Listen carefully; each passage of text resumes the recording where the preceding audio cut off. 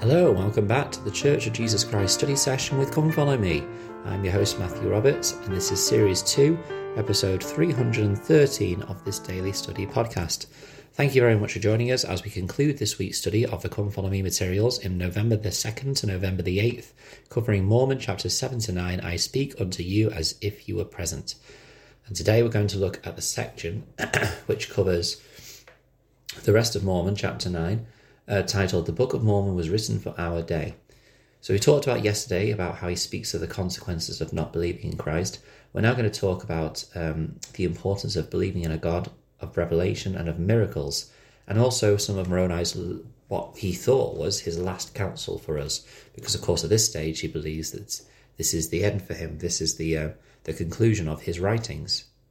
So in Mormon chapter 9 verse 11 we read, "But behold, I will show unto you a God of miracles, even the God of Abraham, and the God of Isaac, and the God of Jacob, and it is the same God who created the heavens and the earth." So for a few times throughout this section now, we're going to read about how God hasn't changed, and how he is still a God of miracles. And so it'll be interesting to see how people today see him as a God of miracles and how he hasn't changed. It'd be great to hear from you in the podcast Facebook group about that, actually, and I'll be sharing a post about that. We go into verse 12 and we get a lovely, succinct verse about the pillars of the plan of salvation, the creation, the fall, and the atonement of Jesus Christ. Moroni says, "Behold, he created Adam, and by Adam came the fall of man, and because of the fall of man came Jesus Christ, even the Father and the Son. And because of Jesus Christ came the redemption of man." I just love how we need to have that understanding of those key doctrines. President Ezra Taft Benson said this, quote, "The Book of Mormon saints knew that the plan of redemption must start with the account of the fall of Adam. Just as a man does not really desire food until he is hungry, so he does not desire the salvation of Christ until he knows why he needs Christ. No one adequately and properly knows why he needs Christ until he understands and accepts the doctrine of the fall and its effect upon all mankind. And no other book in the world explains this vital doctrine nearly as well as the Book of Mormon." Close quote.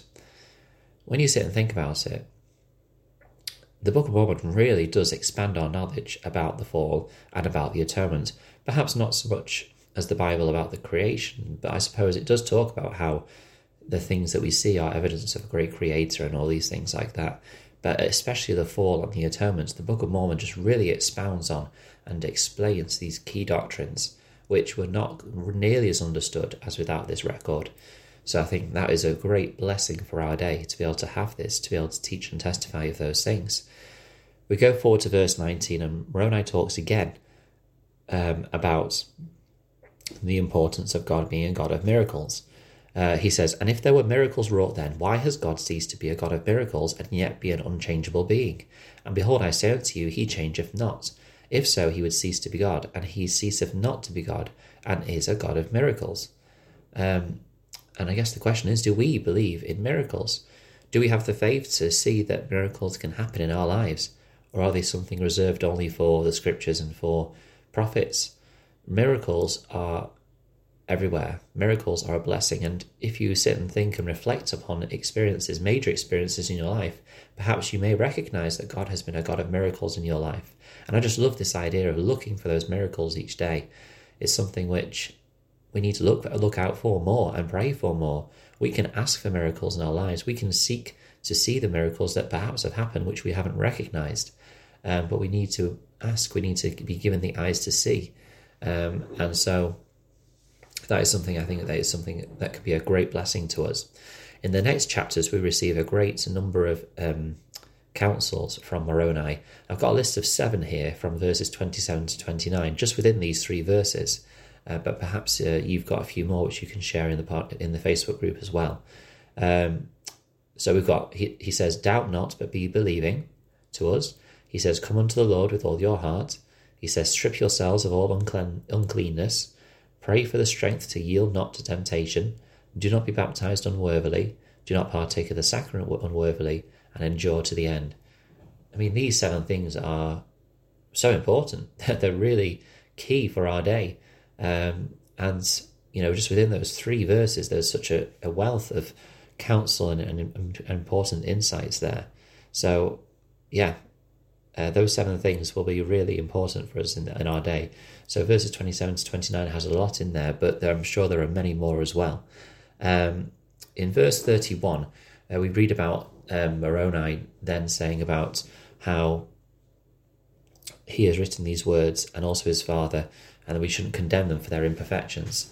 It says, "Condemn me not because of my imperfection, neither my father because of his imperfection, neither them who have written before him, but rather give thanks unto God that he have made manifest unto you our imperfections, that you may learn to be more wise than we have been."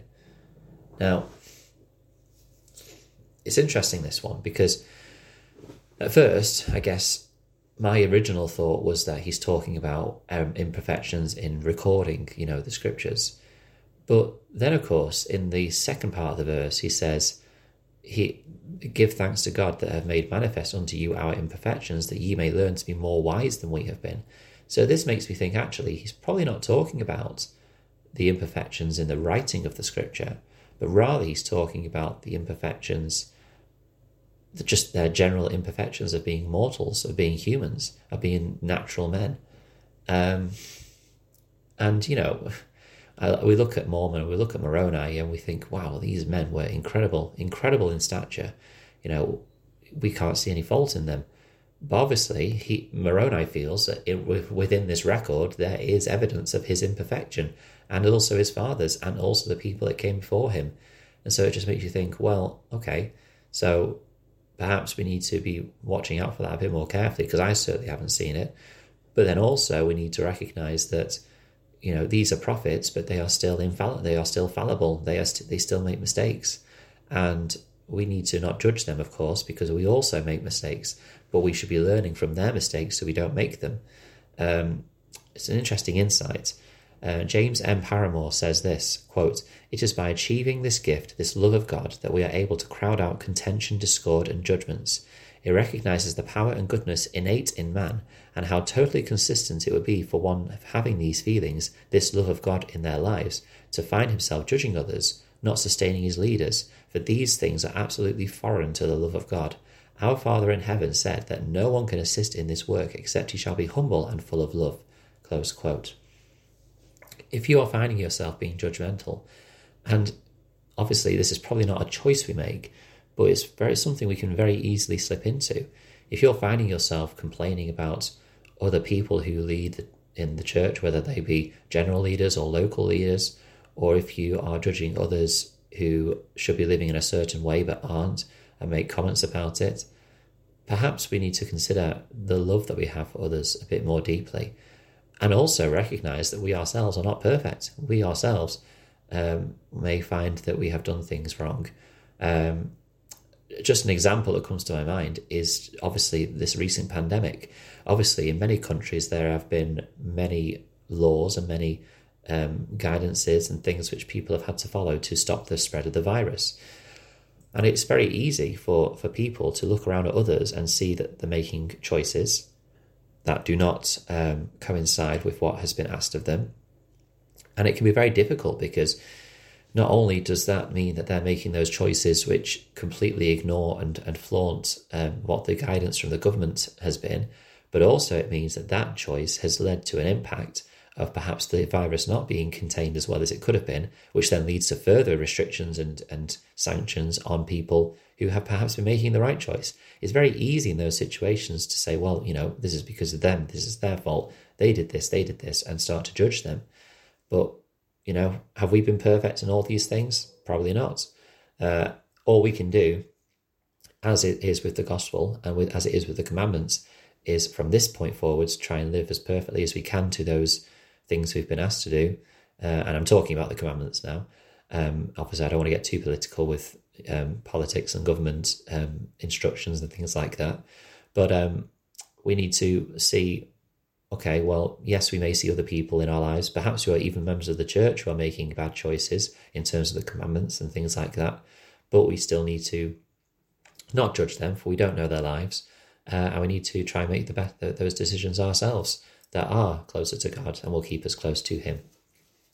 That brings us to the end, really, of what I wanted to cover with Moroni's final words, at least this time round. We will move into the book of Ether. and then his next set of final words later on. And then we'll move into the Book of Moroni and his final set of words. But thank you very much for listening today. I hope you've enjoyed it. Please do join the podcast Facebook group. That's Church of Jesus Christ Study Session with Come Follow Me. It'd be great to hear your thoughts on what we've talked about. And please do email ldsstudysession@gmail.com with your feedback. And also if you're interested in joining in a future podcast episode yourselves. Thank you for your time, and until we meet again.